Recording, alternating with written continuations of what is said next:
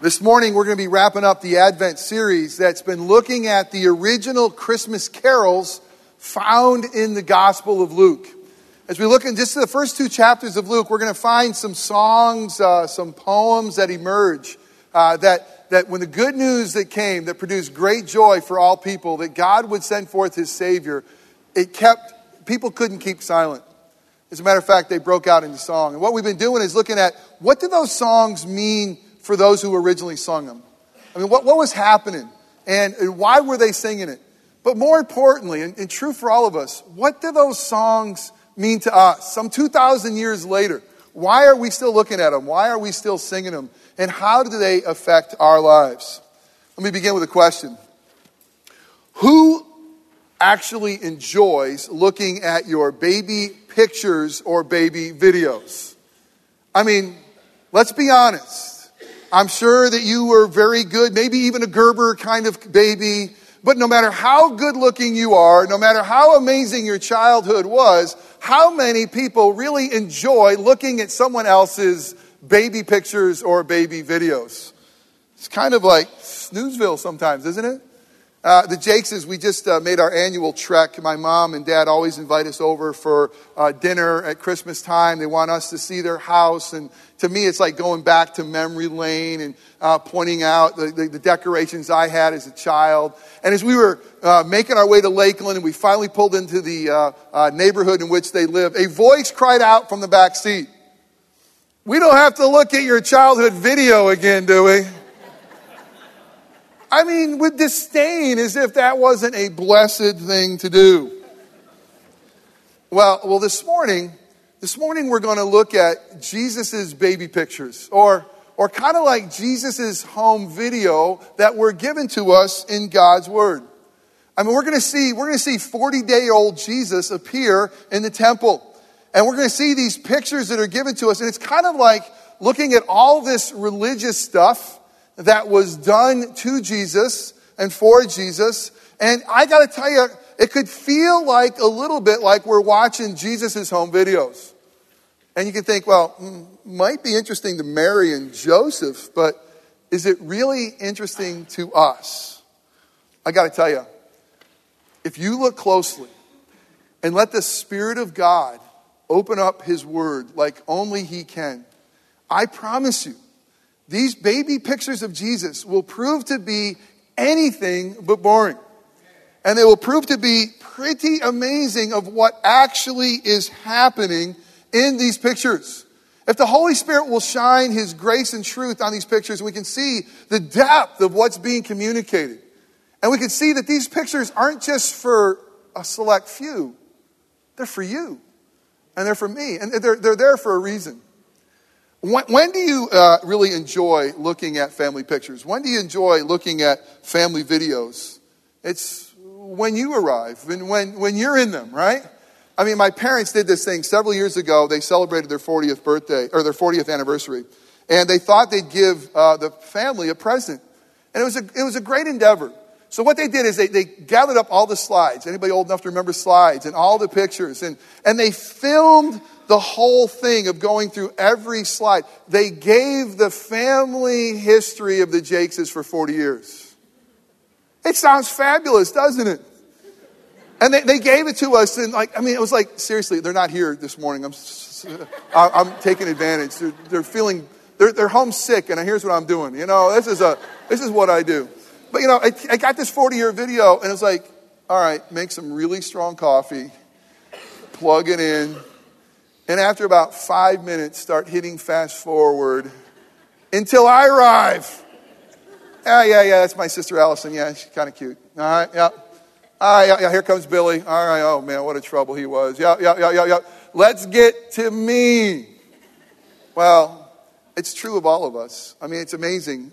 We look for ourselves in pictures, don't we? Let me ask you a question, honestly. If you were to take a family picture, whose picture do you look at first? I mean, let me ask you a question. If notice in Christmas cards who always looks the best, it's the mom. She picked it out, right? I mean, seriously, we got one with kids have their eyes closed. And I'm like, What happened? But mom, I mean, she looks great, right? So it's true with all of us that sometimes we find that pictures are boring until we get to us. Well, here's the incredible thing about God's word. If you let the Spirit of the living God speak to your heart, you're not only going to see Jesus' baby pictures this morning, you could see yourself in the midst of these pictures. That's my hope and prayer. We've been looking at these 4 original songs. The first one we looked at in Luke's gospel was Mary's Magnificat. Mary, Jesus' mother, who was conceived by the Holy Spirit, and how she sang of what God had done for her. We looked at Zechariah's song. That's John the Baptist's father, and the amazing grace of God in his life. We also, last week, looked at the angel's anthem and how heaven itself couldn't stay silent because Jesus was born unto us. And this morning, we're going to look at a guy named Simeon. Simeon's swan song. We're going to find it in Luke 2. And for those who keep track of these kind of things, this whole Advent season, we've really gone through the entire Advent story found in Luke 1 and 2. And this morning, we're going to pick up the story in Luke 2, verses 22 through 38. And I'm actually going to begin with verse 21. And we'll pick up one more picture in Jesus' baby album in verse 21. And then we'll hear what God has for us through 22 through 38. Will you be mindful that this is a photo album that God has given us in his living word. And it's not just something that we're supposed to look at to be amused by, but he gave it to us for a reason. This is living and active word of God. And he gave this to us to intersect your life. So I hope and pray that the Holy Spirit will open your ears to hear what God has for you. Verse 21. And at the end of 8 days, Jesus was just born. When he was circumcised, he was called Jesus, the name given by the angels before he was conceived in the womb. Verse 22. And when the time came for their purification, according to the law of Moses, they brought him, Joseph and Mary, brought him, Jesus, to Jerusalem to present him to the Lord, as it is written in the law of the Lord. Every male who first opens the womb shall be called holy to the Lord, and to offer a sacrifice according to what is said in the law of the Lord, a pair of turtle doves or 2 young pigeons. Now there was a man in Jerusalem whose name was Simeon, and this man was righteous and devout, waiting for the consolation of Israel, or the Messiah to come. And the Holy Spirit was upon him. And it had been revealed to him by the Holy Spirit that he would not see death before he had seen the Lord's Christ. And he came in the Spirit into the temple. And when the parents brought in the child Jesus to do for him according to the customs of the law, he took him up in his arms and blessed God and said, Lord, now you are letting your servant depart in peace, according to your word. For my eyes have seen your salvation, that you have prepared in the presence of all peoples, a light for revelation to the Gentiles, and for glory to your people Israel. And his father and his mother marveled at what was said about him. And Simeon blessed them and said to Mary his mother, Behold, this child is appointed for the fall and rising of many in Israel, and for a sign that is opposed. And a sword will pierce through your own soul also, so that thoughts from many hearts may be revealed. And there was a prophetess, Anna, the daughter of Phanuel, of the tribe of Asher. She was advanced in years, having lived with her husband 7 years from when she was a virgin, and then a widow until she was 84. She did not depart from the temple, worshiping and fasting and prayer night and day. And coming up that very hour, she began to give thanks to God and to speak of him, Jesus, to all who are waiting for the redemption of Jerusalem. Let us pray. Oh, Father God, thank you for the privilege that you're giving us this morning to look at Jesus' baby book. And God, I ask that you would do that which only you could do, that the Holy Spirit would come and would speak through this broken and sinful preacher for your glory. That God, you would come in such a way that that this looking at Jesus in these early days of his life would become alive to us and come real to us. And God, would you come in such a powerful way that it would impact us and it would change us. Even looking at the baby pictures of Jesus would make us more like him. Father, I pray that you give us ears to hear Jesus' voice. That God, you give us minds to understand your word. That you give us hearts to embrace your truth. And that God, that you would cause our feet to walk in a manner worthy of your name. Whatever is said that is true and contains the good news of Jesus Christ, use those things to make us more like your Son, our Savior, Jesus. And the things that I say that are wrong or merely my opinion, may those things fall away and be forgotten. May you and you alone receive glory. And may we receive joy and great challenge. It's in Christ's name that we pray. Amen. In the bulletin, you'll have an outline if you want to follow along with the outline. We've been going through this outline. We're going to look at the singer of this song. We're going to look at the setting of this song, and then we will look at the song itself. But first of all, it's the singer. It's a two-part song. The main singer is Simeon. He is accompanied by a prophetess by the name of Anna at the end of this story. And what does it say about Simeon? Well, it says that Simeon was a righteous and devout man. And interestingly, if you've been listening really diligently, you'll hear that language. This is the same language that was described to Zechariah. When God is telling us about this Simeon, he is a godly man. When it says righteous, you could probably think this way. He's righteous in his dealings with men and women. He's righteous with others. When it talks about devout, it talks about his vertical relationship with the Lord. So this is a man who has healthy relationships vertically with one another, and he's a man who has a healthy or horizontally healthy relationship vertically with the Lord. He was given an incredible promise from God. Did you hear that in the text? The Holy Spirit came to Simeon and said basically this: hey, you're not going to die until your eyes see the Lord's Christ.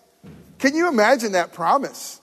I mean, what an incredible promise. Basically saying to him, you are going to be invincible. You're going to be invincible until you see the long-awaited Savior. Until you see all that God has promised, your very eyes are going to see. I don't know how God promised him that.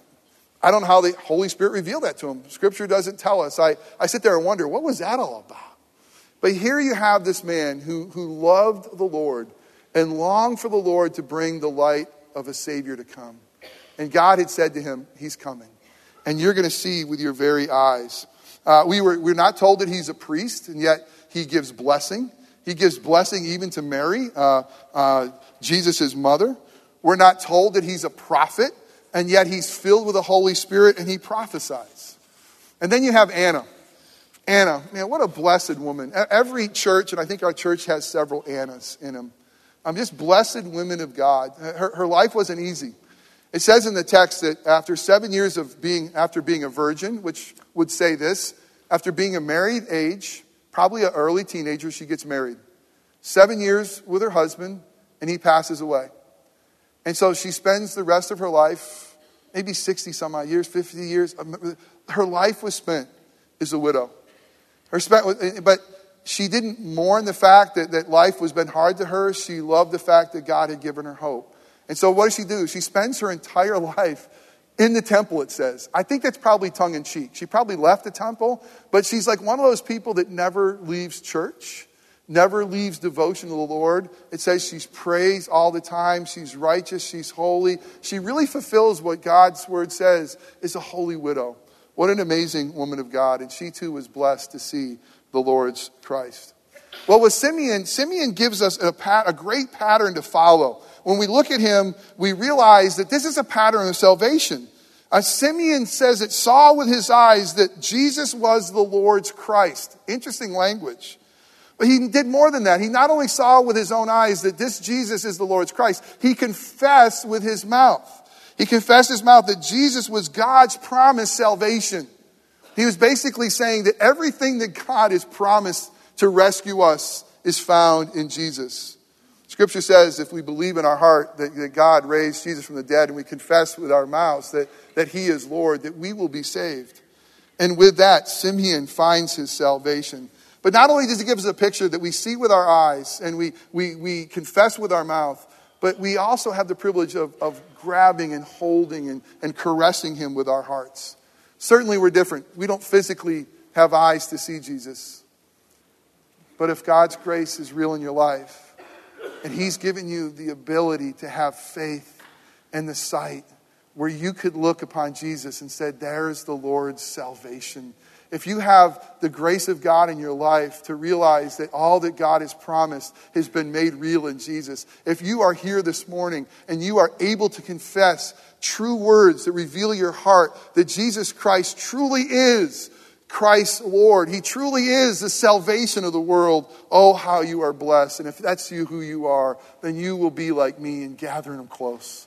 Gather him close to your heart and cherish him like Simeon did and say, thank you for this great gift. Okay, those are the singers. But let's get to the setting. The setting is most important for this song to be understood. Here's what happens. It says that they're in the temple. They're at the temple of the time of purification. And this means that Jesus is 40 days old. Did you notice what was mentioned 5 times as I read through this passage? What was mentioned is this, the law of God. What God's word wants us to really understand with this passage is the law of God here is very, very, very important. And for some of us might think, yawner, snoozeville. Why is it important that over and over and over again, Luke is going to say, this was done to fulfill the law. This was done to fulfill the law. This was done to fulfill the law. You'll see why. It's very, very important. The first thing is this. It talks about at this time of purification. As a matter of fact, let me bump up to verse 21. And it talks about circumcision. And what is circumcision? Well, circumcision was basically taking your child, your male child, to be set apart from God, for God. It was basically going and having your son circumcised on the 8th day. And what you were doing is you were claiming God's promises for your son, saying, you promise to be our God. And you promise that we will be your people. And the sign and the seal of that promise that you made for us is being circumcised. And so in obedience to you and trust for you, we bring this child. Mary and Joseph would bring their child. And they would claim God's promises. Now, in this circumcision, it's an amazing thing because God's covenant is being revealed. But when we look closely, we realize this is God. He's the covenant maker with us. He's the one who's promised all of God's blessing. And if you really look close, holy God says, for you to have a relationship with me, you have to live your life in a certain way with obedience. And if you do, you're going to be blessed. Wow, will you be blessed? And if you don't, there's curses that come. And here in Jesus, we realize, here's the one who has perfectly fulfilled God's law. Here's the one who has perfectly absorbed God's wrath for our brokenness. And here's the one who has given to us God's blessing. So in circumcised, you have God coming and being presented to the Lord, the one who has secured for us all the blessings. Very similar to baptism. It's very similar for those of you who have brought your children to be baptized and to claim God's covenant promises in obedience to that. But there's more. Not just the circumcision, there's purification. In Leviticus 12, do you know in the book of Leviticus, you guys all read the book of Leviticus? How many of you have read the book of Leviticus? Don't raise your hand. It's all probably, I've read it 3 times. Love it. Just spend nights just reading Leviticus. But Leviticus was given to us in God's word. It's a part of what we call the Pentateuch, the first 5 books of the Old Testament. And it's God's law. And it's specifically given for God's people when they were a theocracy. And it was specifically given them how to do things. And do you know there's an entire chapter in the Bible that tells women what you're to do after you give birth? It's Leviticus 12. It says that giving birth and the shedding of that blood is going to make you unclean. And giving birth to sinful children is going to make you unclean. And so God prescribes a way for you to become clean.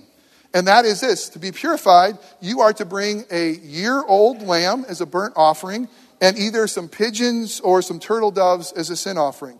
But you know, God is so gracious, he does this. He says, if you're too poor to buy a lamb, if you can't buy a lamb after you've given birth and you're really just trying to raise a child, forget the lamb. I'll provide that. Just bring the birds. And so in this passage, we see how poor Mary and Joseph are. We see that what they brought was just the birds for a sacrifice. But there's more than just purification of Mary going on here. There's more. There's the redemption of the firstborn. In Exodus chapter 12, Exodus 12 tells us the story of Passover. Let me just spend a minute on this.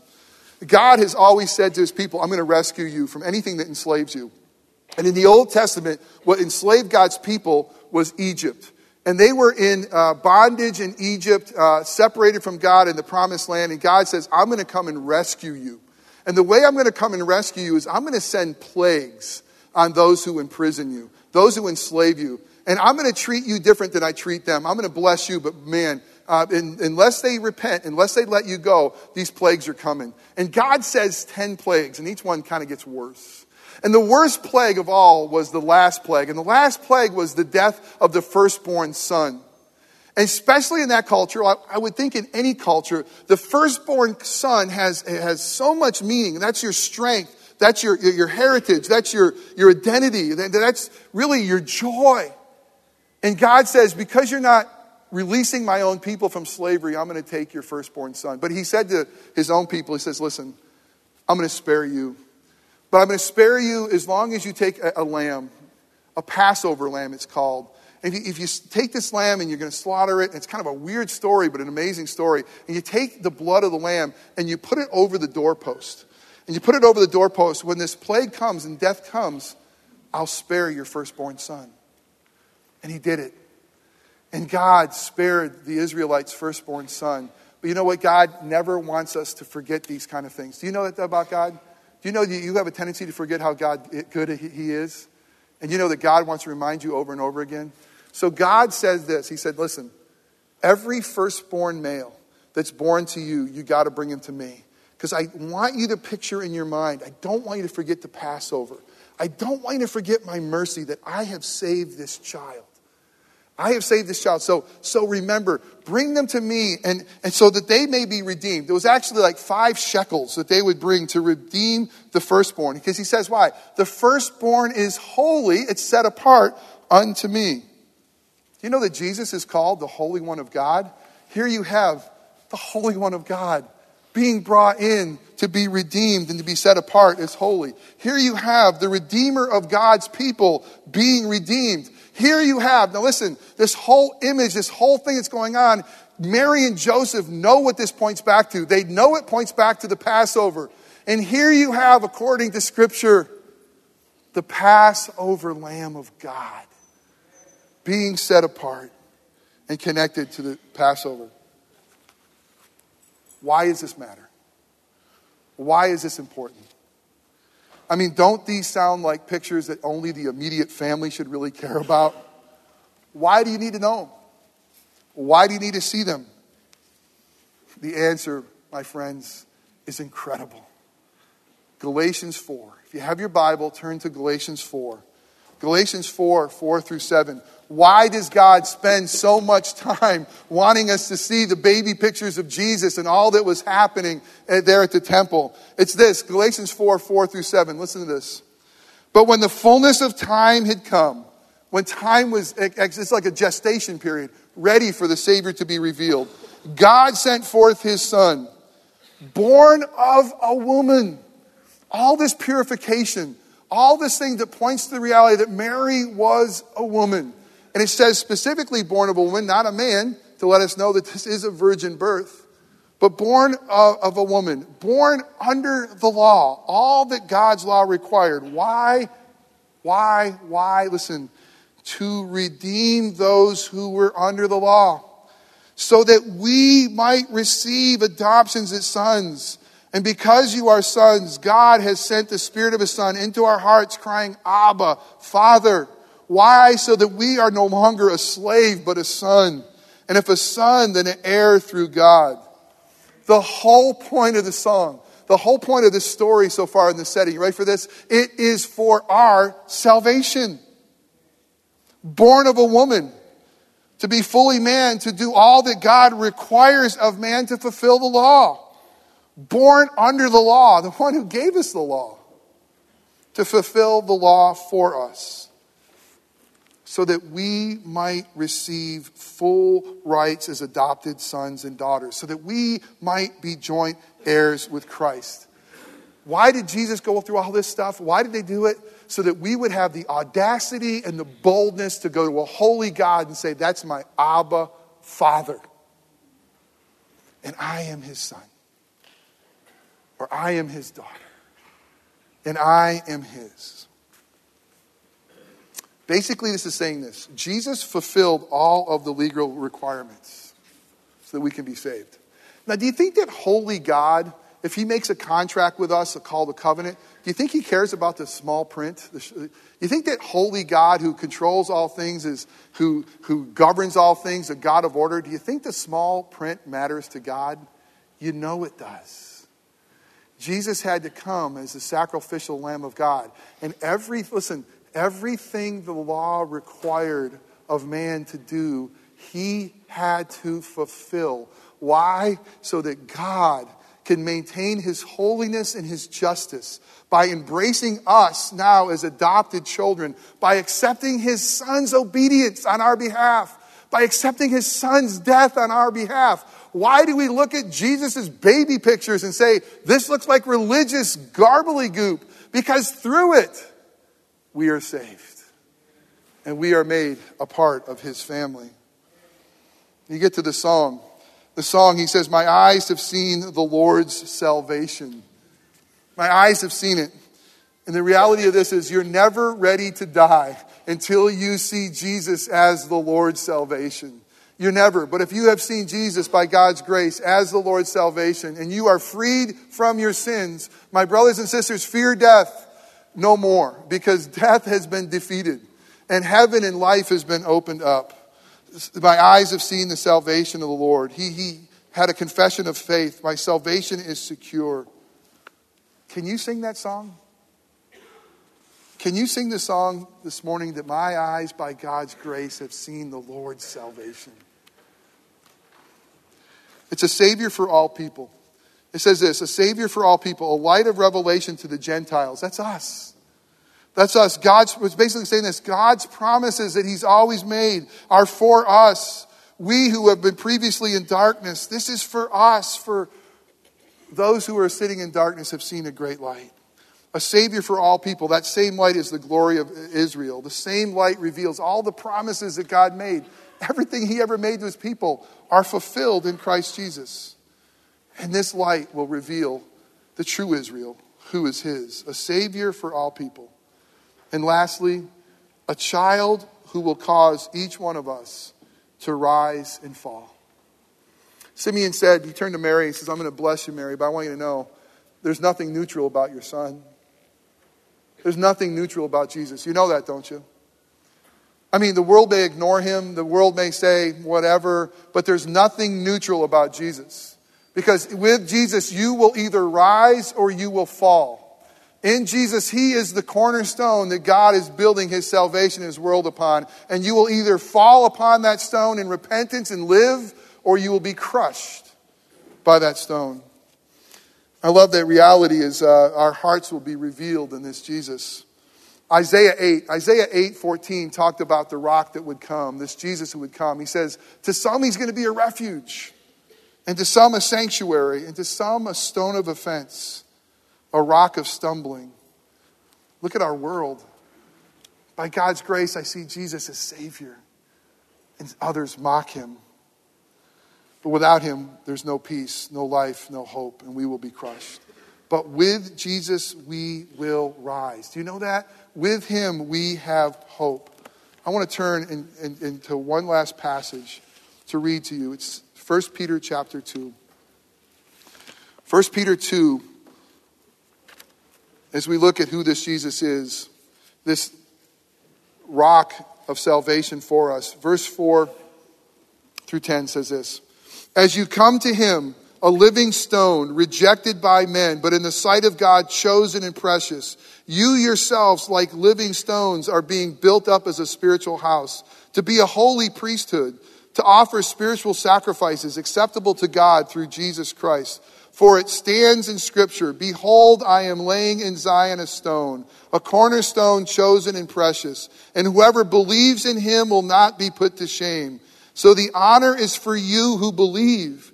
But for those who do not believe, the stone that the builders rejected has become the cornerstone, and a stone of stumbling and a rock of offense, the rise or fall. They stumble because they disobey the word, as they were destined to do. But you, listen, if you by God's grace believe in the Lord Jesus Christ, if you by God's grace say this is the Lord's Savior and salvation, you are a chosen race, a royal priesthood, a holy nation, a people for his own possession, that you may proclaim the excellencies of him who called you out of darkness into his marvelous light. Once you were not a people, but now you are God's people. Once you had not received mercy, but now you have received mercy. Here's what the point is. You see, we come to Christ, a living stone, and in him we become living stones, that God is building a spiritual household. Do you hear what he called us? He called sinners like us chosen. He called us royal. He called us holy. He called us his own. And he says he does all this so that we can proclaim his riches and his glory, his excellencies, who's called us out of darkness. Here's the bottom line. Jesus was born of a woman. Jesus was born under the law. Why? So that we could become a part of his adopted family. Why? So we could see Jesus' pictures. And we could be in the family album too. That God's family album includes me. By God's grace and faith through what Jesus has done for us. Simeon saw Jesus and embraced him as Savior. Have you? And if you have, are you proclaiming his excellencies with your life? Let us pray. Father, thank you for your amazing wisdom that you would give to us Jesus' baby pictures. A picture of him when he was 8 days old, getting circumcised. A picture of him when he was 40 days old, and his mother going in for purification, and for his dedication as the firstborn child to be holy. And God, we love the fact that Mary and Joseph were so obedient. They had very little money, and they couldn't even bring to you a lamb. They just brought a couple of birds. But God, what they brought to you in their arms, that Simeon clasped in his arms, was the true Lamb of God, who has come to set his people free from their sins, who has come to reveal your glory and truth, because Moses gave us the law, and Jesus gave us truth, glory and righteousness. We thank you that Jesus, you came not only born of a woman, but born under the law, so that we could be set free. And God, I pray that there wouldn't be a heart here that doesn't embrace this baby picture of Jesus, that realizes he's more than that. He's the King of Kings and Lord of Lords. And through him, we have the privilege of being in the family album too. We pray all this in Christ's name. Amen.